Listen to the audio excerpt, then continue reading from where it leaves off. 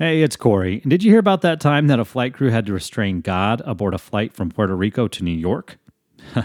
Well, a passenger on this flight shouted, "I am God," and claimed he would save the world.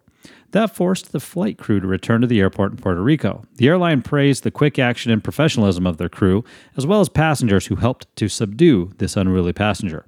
In the end, the flight landed in New York just only 2 hours late.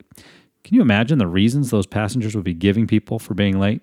Sorry, God made us late. While from time to time we hear stories of people like this passenger claiming to be God, we can know that the truth laid out in the Bible is that God has a plan to return, and it's not on a plane.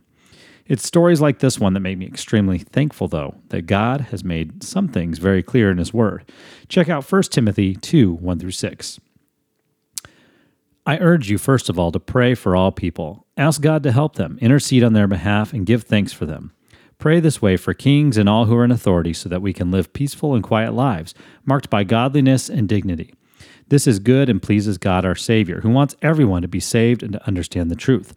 For there is one God and one mediator who can reconcile God and humanity, the man, Christ Jesus. He gave His life to purchase freedom for everyone. This is the message God gave to the world at just the right time.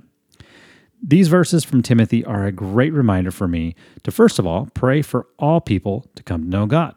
I'm also reminded that God wants everyone to be saved and understand the truth. And finally, He was very clear that He is the only God there is.